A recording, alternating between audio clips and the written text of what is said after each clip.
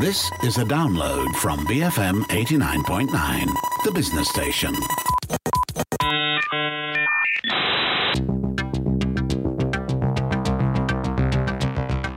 BFM 89.9, the business station. My name is Rich Bradbury. Welcome to Mattsplained. Headphones that lip read, mouse-rat chimeras, soap-based TV screens, and a robot with feelings. Now, with a list like that, it has to be weird science. Hi, Matt. How are you?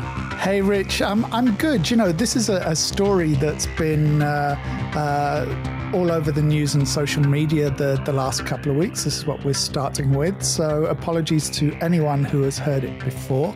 And I wanted to include it because as you might have got the idea from that introduction, we have some genuinely weird stories this week. But this is actually one of those examples of a genuinely useful breakthrough technology. And that's the kind of thing that you only find once in, a very rare while. And as an idea, it is incredibly simple. It's a set of smart glasses that is equipped with a heads-up display that shows text. Now, there's nothing amazing in that. It's the same technology we see in heads-up displays in cars, in a lot of the existing smart glasses that are already out there on the market. Yeah. What makes it special in this case is the app that comes with the glasses. Now, you see, I think I might know where you're going with this, but last week you were arguing that it isn't the app that's important. No, but that's when we were talking about a bicycle with an app. So These are, smart glasses. So the app is the bit that makes them smart. With the bicycle, it's the bicycle that makes it smart. The app just lets you hire it. So the smart part with the glasses is that they instantly translate spoken language into text. Yes. So why is that particularly useful? Well, it's really useful for people who have hearing impairments because it allows them to see the conversations they're having with people in real time. The XRA smart glasses are currently in a testing mode. The company is inviting members of the public to come and join the program. In a publicity video for the product, it shows a deaf woman wearing them for the first time. And you see this incredulous reaction on her face as she realizes that she can have a conversation with someone without having to watch as she talks to them. And you see as she gets this realization and she breaks into this enormous smile. Now, that ability is something that people who can hear just take for granted. That ability to have indirect conversations, to shout to somebody in another room. If you're hearing impaired, you rely on reading the lips of that person or looking at the language they're signing when they're communicating with you. So what sparked this idea then? Well, I saw a couple of videos with the company's founder, a guy called Dan Scarf. He shared the story of an aging relative who was losing his hearing. And when he looked around at the solutions that were available for his relative, he was a bit surprised. He looked at hearing aids, all of that kind of thing. And he was surprised by the shortcomings that a lot of the technology has. And then he had that light bulb moment of, well, we've got heads-up displays and we have speech-to-text translation. So why don't we have smart speech-to-text glasses for the deaf community? That was it. He was off. Scarf has partnered with an AI company called Nreal to produce the glasses. They hope to reach around 70,000 hearing impaired people by the end of next year. And they've got two pricing models for the device themselves. You can buy them outright for around 399 UK pounds, which is about 2,200 ringgit. Now, for those on limited incomes, they're also making them available on an installment plan at around £35 a month over the course of a year. So you can buy the glasses on installments at no additional cost direct from the company.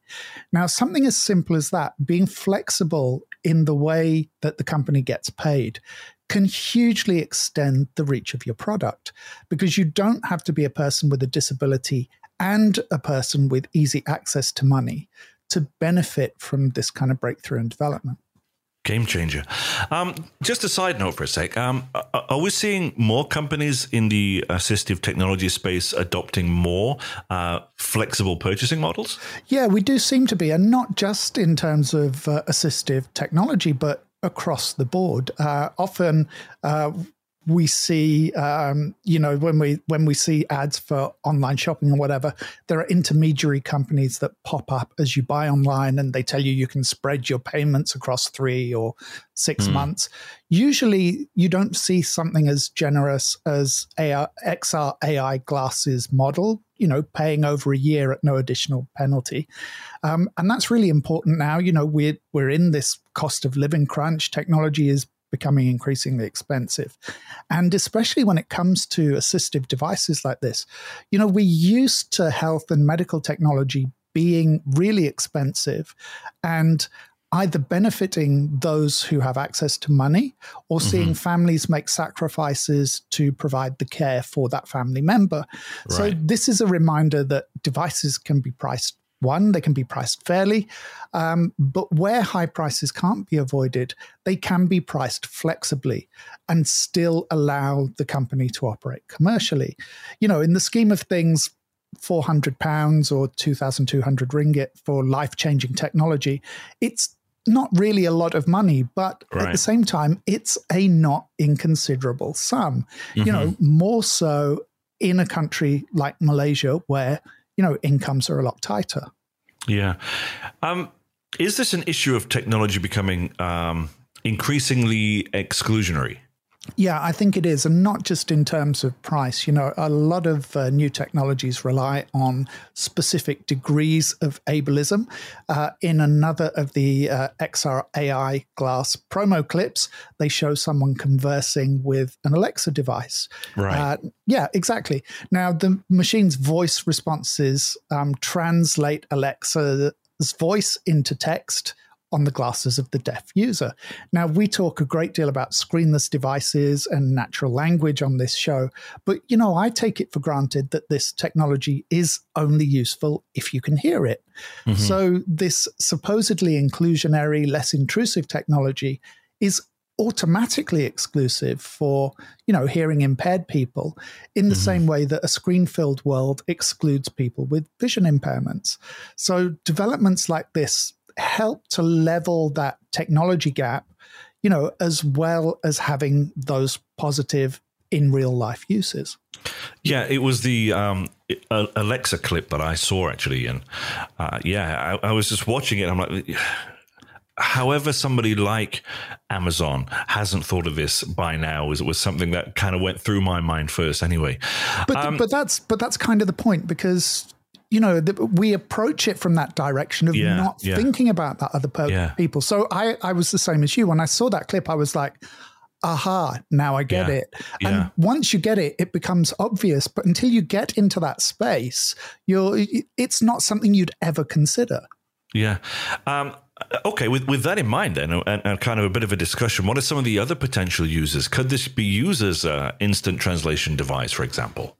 Yeah, I mean, there are all sorts of ways that you can imagine this being used. All kinds of augmented reality applications. Scarf mentioned that he hoped the device would soon be available in other languages. Now, I think what he meant by that was more along the lines of non-English speaking devices for the hearing impaired, so extending it to people in other countries. But I can imagine it being used as an instant translator as well, allowing people to have live conversations even if they don't share a language, because we've seen a lot of instant translation devices and they tend to be speech based, which is great, but it is a little bit weird because it means everything is said twice.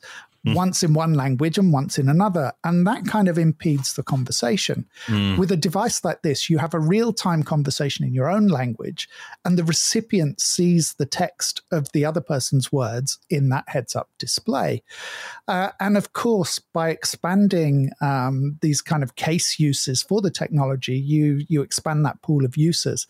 That could enable the company to scale and in the process, reduce its costs of production, reduce the costs of the device, which of course makes it more affordable for the people who actually need it, who aren't just using it as something to help them on holiday or whatever. Yeah. Now, for the next story, I want to stay in a similar space, this assistive technology space. We've just spoken about conversation-enhancing glasses. Now I want to talk about lip-reading earphones. You do realize that sentence really makes no sense at all. I do. I understand it. There's no sense there, but it is also true. And that's why, this is weird science. This is a device developed by researchers at the University of Buffalo in the US, and it also relates to voice-controlled devices. Now, giving audible commands to a machine is, by any definition, a bit weird, talking to your fridge or talking to Alexa. And I've found that in the middle of conversations with friends, they break off to tell Alexa to do something. And it's become another one of those weird interruptions that technology has introduced into our social lives. I'd be talking to my mum and she'd say, Alexa, turn the radio down. And where did that come from? And it's become this kind of third spoke in the wheel of our conversations. So the Buffalo earphones... Wait, Buffalo earphones? Sorry, the earphones developed at Buffalo University, not headphones for Buffalo, or worse, headphones made of Buffalo, although, meat-based phones, there might be a market for that. Marilyn Manson or Lady Gaga fans. Yeah. But as I said, this is a set of earbuds that read your lips. Now, this isn't something that they do with weird camera trickery. It turns out that our facial muscles change the shape of the ear canal as we speak, and AI-equipped headphones can read those changes in shape and match them to the words that we're mouthing. Now, why would you want to wear headphones that can read your lips? You might be wondering. Yeah. It's that same voice technology we were talking about. It's bad enough the way we interrupt conversations. It's even odder when you're walking along the street and talking to this invisible machine. Talking to yourself in public is still something that's seen as a little bit out there. And you can take that from somebody who frequently does it. But with Buffalo's ear command system, you can operate your Alexa or Google Home device simply by silently mouthing the commands. How extensive then is this recognition system? I'm just thinking about the weirdness of that. Yeah, no, I know. You've got something in your ears that's reading what you're saying and is activating another device. It is... in the same way that the last story was that aha moment, this is the opposite of the aha moment. This is that. Why would anyone even figure that out? So like any AI-based system, of course, this is only as good as the data that's being fed into it. So far, the team has it recognizing 32, I think, single-word commands, like TikTok, Instagram, so that you can open those apps, and around 25 simple sentences. It currently makes mistake around 10% of the time, and that's about double the rate of most of the current commercial voice recognition systems. Now, the team hopes to bring that down to the market average as the neural net trains, and to expand the usable vocabulary of the device. There is also likely to be a learning curve for users. The device itself has to tune itself to their particular speech patterns, their voice. So there's that process of dialing it in. So, it's a long way from being a market-ready product. But it's another interesting concept that, I'd love to see this being made available, at least until, we get those chips where Alexa can be beamed straight into our brains. But, imagine Siri and Alexa having an argument in your head over the relative merits of Google and Bing. Fascinating. Yeah, no doubt. It's interesting. Yeah. Okay. So clearly we're definitely on a weird one this week. Definitely. So what else do you want to leave us with before we take a break? Does it get weirder? Rat sperm. Oh my! Last year, Swiss researchers were able to grow mouse sperm cells inside sterile rats.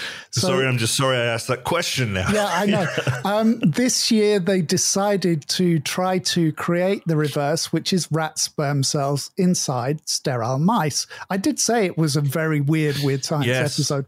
Yeah. Now, I know the question is, why would anyone want to do such an unpleasant sounding thing?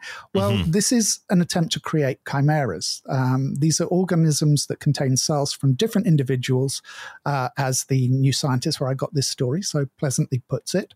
Pluripotent stem cells, or PSCs, are taken from one animal and injected into what's called a blastocyst. Now, this is an embryo that consists of around 60 cells. Now, if that blastocyst is genetically modified to lack specific genes, then the pluripotent stem cells from the donor animal will take their place. In this case, the blastocyst lacked the genes for mice to produce sperm. Instead, they started to produce rat-compatible sperm from the blastocyst instead, based on the PSCs that the cells contained. Wait, so does that mean then that they were able to fertilize rat eggs? Yeah, but not with the same level of effectiveness. Now, before you get weird mental images, that doesn't mean mating rats with mice. These are all laboratory tests. So they're taking the sperm and they're taking the eggs and fertilizing outside the body. The fertilized eggs always failed. So there's clearly a lot more to do. And that brings us back to that question of why we want to create these chimeras in the first place. Well, firstly, you might want to introduce human DNA into lab rats and mice for medical testing, drug development, that kind of thing. And there's also, again, we're going into the weird space, there's the possibility of recreating extinct species. And we know how that story ends, though, Matt. Well, I was going to say, you could potentially use the same process to create, different kinds of germ cells. So you can create sperm and you can create eggs from extinct species if you have viable DNA samples. It could also be used to boost the survival hopes of endangered species. So you could start new populations by, kind of engineering new members of the species. And as you alluded to, I'm looking forward to the rat-based Jurassic Park of tomorrow.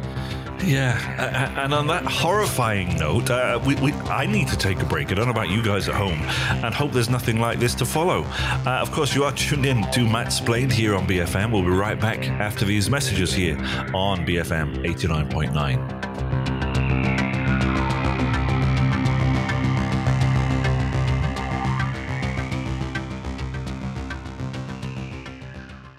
But films, man. BFM 89.9, the business station. BFM 89.9, the business station. Welcome back, I think, to Matt Splained this week. We've had some assistive devices on today's show, as well as something I hope to never have to think about or speak about again. Matt. Yeah, no, I gave myself quite a stern talking to during the break. Unfortunately, I won or lost, I don't know which, but whatever the case, it's unlikely anything's going to change. I will try and keep it clean, though, and I'll kick off this half with a story about soap molecules. Oh, well done. Nice. Exactly. What could be cleaner than that? Scientists have been looking at alternative methods to manufacture silicon-based LEDs for many years. I know that doesn't sound like it has anything to do with soap, but stay with me. They're looking for LEDs that are easier to manufacture, that are less energy intensive in their production, and of course, they want to boost performance upgrades to the devices themselves. Better, cheaper displays and devices. That's something all of us want. Mm-hmm. And the most promising alternative has long seemed to be a material called perovskite, which is a crystal comprised of titanium and calcium. Now, Folks, you can't see the screen that I'm seeing here, but I'm sat staring at Matt as we're recording this, and he had a smirk on his face, so I'm a little bit worried about where this is going to go. But I'm not sure. There are many people who use titanium soap, Matt. Superheroes, maybe, I don't know. No, I'll get there. It's not the perovskite that's found in soap. As I said, this is a material that's had promise for many years, but scientists have struggled to make diodes created with it stable. As a result, any LEDs that are made with the material, even in the best case scenarios, would only last for a few hundred hours, which is, orders of magnitude less than the average silicon-based LED, which is, in excess of 10,000 hours. However, researchers at Zhejiang University in China have created a prototype that does last in excess of 10,000 hours, which puts it in the same ballpark as the silicon-based LEDs. And this is where the soap comes in. The researchers added a detergent molecule called sulfobutane 10 to the diode. According to the New Scientist, again, a New Scientist story, the molecule acts as a stabilizer. It attracts the positive and negative ions that would otherwise be moving freely within the crystal. And it's that movement that creates this instability and shortens the effective life of the device. Adding this soap stabilizer boosted the diode from those hundreds of hours to more than 10,000. So when do you think soap-based screens will be hitting the market then, Matt? Yeah, that's why I was smirking, because I knew I had to get you to say soap-based screens. The team has only tested them with infrared diodes at the moment, though there isn't any theoretical reason why they shouldn't work for LEDs in the visible light spectrum. The team does caution that it may be more difficult to produce blue light diodes with this process, but green and red should be possible. Now, I should have taken the time to figure out why making them into blue diodes is harder, but I can't do everything. So you just have to research that bit yourself. But in any case, we may have to wait a while for clean screens to hit the market. Wouldn't it be cool if the detergent molecule made the screens self-cleaning as well? Yeah. Yeah. And obviously, I know that's not how chemistry works, but it would be very cool. Other researchers are saying how promising the concept looks. So clean screens may be a thing in the none too distant future. What should we look at now? Well, part two is normally when we head off into, that frightening world of stuff like AI and Okay. AI, yes, not so frightening with this first story. One of the great successes of the battle against COVID was, of course, the rapid development and production of home test kits. Yeah. Again, as we were saying before the break, pricing was crucial, making them affordable enough, in most countries at least, that people could use them as a matter of routine. Now, when you consider what a lot of medical tests involve in terms of time, discomfort, cost, you wonder why we don't have a lot more reliable at-home type testing solutions. A biotech company called Viome in the US is trying to address this issue. They recently started retailing a home testing kit for oral and throat cancers. Now, this is more like those DNA type test kits rather than the COVID tests. You purchase the kit and then you send the sample back to Viome and they give you the results in around 2 weeks. And it turns out that the kit may actually be more accurate than tests that are typically done by specialists in hospitals. Oh, that is interesting. And do you think that might be because oral cancers are difficult to detect? Well, yeah. So doctors typically rely on visual inspections to spot the signs of oral cancers. And these are cancers where survival rates are really good. The percentages are pretty high, but only when they're detected early. So those visual inspections, of course, can be subjective because the lesions or the other indicators have to have grown to a certain size before a doctor can spot them. So Viome wanted to find a more reliable and earlier method of testing. So they looked at changes in the microbiome. You might have guessed that from the name microbiome. So they look for changes in the microbiome of the mouth that might serve as indicators. They used a sample data set of around 1,000 genetic samples. 90% of those roughly were cancer-free. Around 8% of the samples were from people with oral cancers, and a further 1.2% from people with throat cancers. So they plugged all this information into a machine learning tool, and the tool identified 88 changes or markers that signified the presence of cancerous cells in the tested material. And they performed those tests with an accuracy rate of in excess of 90%. Is that a game changer then in terms of diagnosis and detection? Again, those figures look really good. So, of course, you have to approach with some degree of caution. The company is currently pursuing FDA approval in the US. Now, gaining that would enable the product to be more widely available, in pharmacies, that kind of thing, and to be covered by health insurance. At the moment, you can only buy it online at their website. Now, some oral cancer specialists have made the point that the test itself isn't definitive. It tests for markers, not for the cancer itself. Right, so right. A negative test doesn't mean that you're in the clear. In the same way, a positive test isn't a definite diagnosis either. In either instance, if you are someone who's at risk of these diseases or suspect that you might have it, then you still need to see a health professional where a biopsy material can be taken if required. For its part, the company claims that the tests will become more accurate as the number of people using it increases because the neural net will continue to learn and to refine its results. So certainly overall, it's a welcome addition, but it's not a replacement for, those specialists and healthcare professionals. Right, but it would certainly be useful, from a consumer perspective, to see either at-home or easy testing for a much wider range of health conditions. So hopefully it's a step in that direction.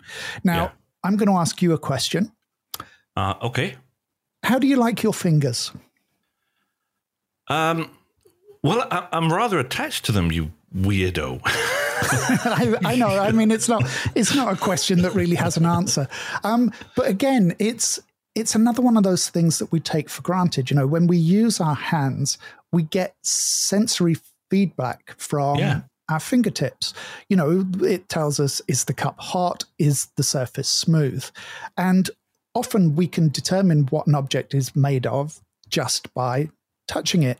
So a few weeks ago, I spoke to Frida about a robot that was able to figure out its own position in the world and to plan its movements accordingly. Now, while that's a great step towards flexible and semi-autonomous machines, even with the battery of sensors that we currently have, things that tell them how hard they're gripping an object, that kind of thing, machines have lacked what we could define or call a sense of touch.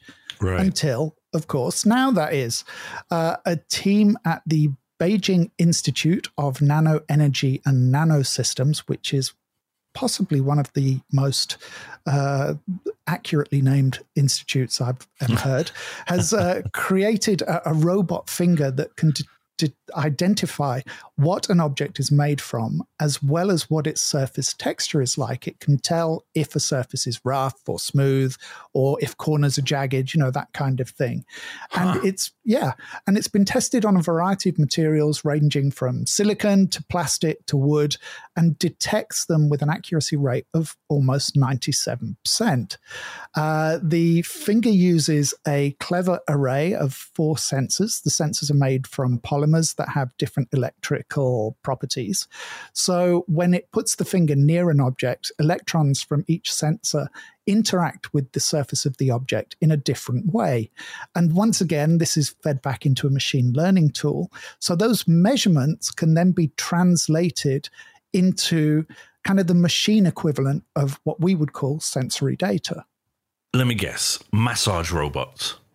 Well, I don't think anyone would want that for lots and lots of reasons. And I did promise to keep this half of the show on, the up and up.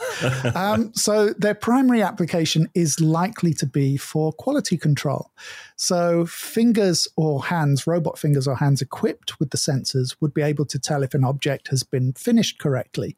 They could also be used for grading and sorting the raw materials for production as well. The research team has also pointed out the potential usefulness in artificial limbs, but other researchers have pointed out that we don't necessarily need that functionality in artificial limbs because we still have other senses to rely on. So that assistance might be limited. But robot hands that know what you feel like might be on their way. Right. So I guess, how are we going to wrap up then today? What have we got left? With some fun news about WhatsApp. Oh, great. What okay. could possibly be more delightful?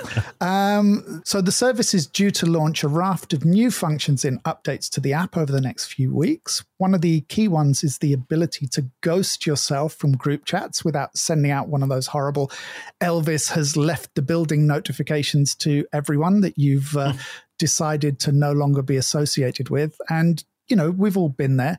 You're happily chatting to a group of old school friends, and then a couple of them decide to hijack the group with posts for miracle cure horse dewormer, for magic crystals. And then when you leave, everyone reacts as though you're the one who's got issues. So in the next update, you'll have the option to silently leave these groups, so Elvis can tiptoe out of the building and disown his former friends without any of the confrontation. Other updates will see the adoption of functionality that we've previously seen in Snap. Now, you can already send destructive images and pictures over WhatsApp, and I don't mean in the emotionally weaponized sense, although I suppose with WhatsApp you've always been able to do that. I mean messages that self-destruct once the user has seen them. Now, this is something that WhatsApp also borrowed from Snap. Now you'll have the option to disable screenshotting of those destructive images. Now, that doesn't necessarily stop someone taking a photo of the screen and capturing an image that way, but it is another layer of security for the individual. And I'll point you to the Netflix documentary, The Most Hated Man on the Internet, for follow-ups on that one. Oh, yes. I did watch that. Now, anything else in there then, in this update? Yeah, there is. You'll get more granular control over one of my favorite WhatsApp spying features, that person is online message that it shows. It tells you when they last looked at their messages as well.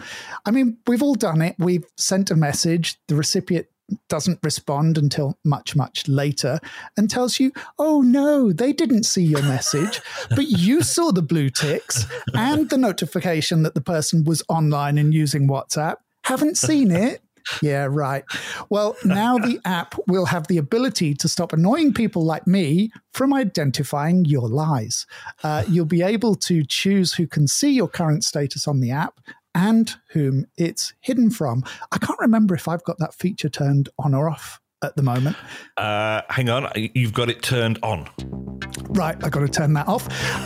Now, I know this might not be weird, but I certainly am, and I guess blocking me from spying on you counts as weird science. Brilliant. Thanks so much for that, Matt. My pleasure. Right then, if you missed any part of this show and you want to listen back to it, remember you can listen back to it at your leisure, wherever you normally listen to it from. We suggest using the BFM app. It's available in the Apple App Store or Google Play. And as ever, if you want more information about Matt or Culture Pop or anything about this show, subscribe to his Substack newsletter. It's over at culturepop.substack.com. This has been Matt Splained here on BFM 89.9.